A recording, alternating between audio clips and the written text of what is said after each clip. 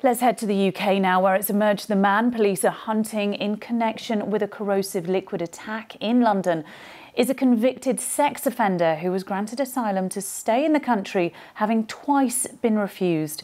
Abdul Ezedi, who is 35, remains at large after the attack in Clapham in South London on Wednesday.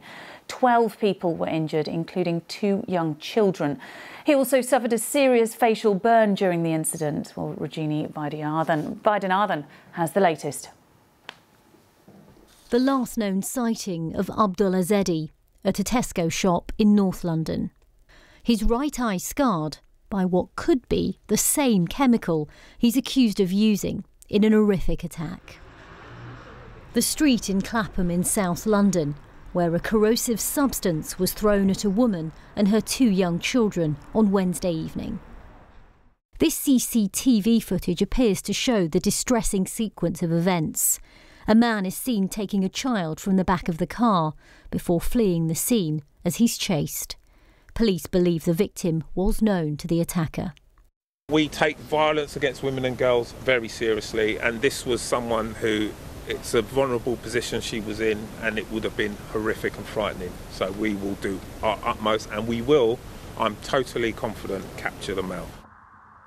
As the hunt for him continues, questions over Abdul Ezedi's past. Convicted of a sex offence in 2018, he was later granted asylum here in the UK after 2 failed attempts. What happened here hasn't just shocked this corner of South London, but an entire nation. Police say the victim's injuries weren't life-threatening, but that they could be life-changing.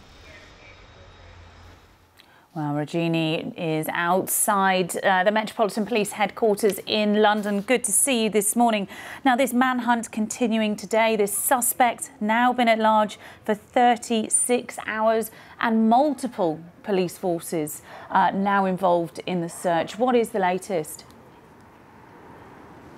Exactly that, as you say, Frankie. It's not just London's Metropolitan Police who are involved in that extensive manhunt, but this is now a national search for Abdul Ezedi. British Transport Police are also involved. They had last night beefed up their presence around London's King's Cross station, King's Cross St Pancras, which goes to Newcastle, and Newcastle Police in the northeast of England are also involved in this manhunt, and that is because Abdul Ezedi lives in Newcastle. But at the moment, he has not been found. Now, police say they are wholeheartedly confident that they will find him. But as you say, this has been going on for many hours now. Now, as we saw in that report there, last night, on Thursday night, police did release what they said was the latest known picture, latest known sighting of Abdul Ezedi at a supermarket in North London. And as we saw in those pictures, very distinctive scarring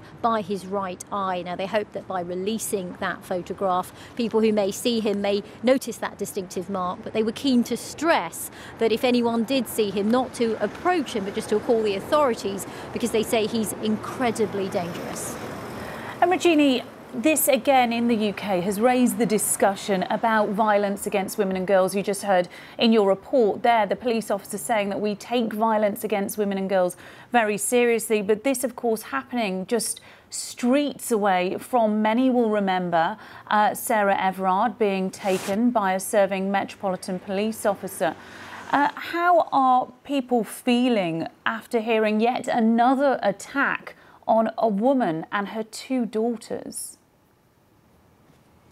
Well, I mean, I think anyone who's heard some of the details, and of course this is still an active investigation, cannot help but be devastated, disgusted and shocked by the nature of this alleged attack. And police said yesterday that some alkali substance they believe was used in that attack, a chemical attack which has left a mother and her 2 children in hospital. And police here at Scotland Yard were saying just yesterday that the mother has sustained substantial burns, although, as I said in the report just then, they're not life-threatening injuries, thankfully, but they could be life altering. And I think that is one of the most devastating aspects of this type of attack. And in the last year here in London, these kinds of attacks, acid attacks or chemical attacks, have actually gone up. They've increased. I think the other thing that it's important to talk about is another conversation that people are having, and that is around the information that has come out this morning and yesterday around Abdul Ezedi, the fact that he was convicted in 2018 of a sex offence in Newcastle, and that a couple of years after he'd done his community sentence and served his sentence there, he was then granted asylum here in the United Kingdom. It was his third application. He'd been refused 2 prior applications, but on the third application we're hearing that he told the authorities that he'd converted to Christianity and he'd used a priest as a character witness, and then he was successful in his asylum attempt. Now, this has caused a debate with some members of the British Parliament saying that the laws need to be changed. Others, asylum groups, saying, well, even if you are convicted of a crime, that doesn't take away from the fact that you may have a legitimate reason to seek asylum from the country that you're fleeing. And it's understood that Abdul Ezedi came here in 2016 on a lorry from Afghanistan.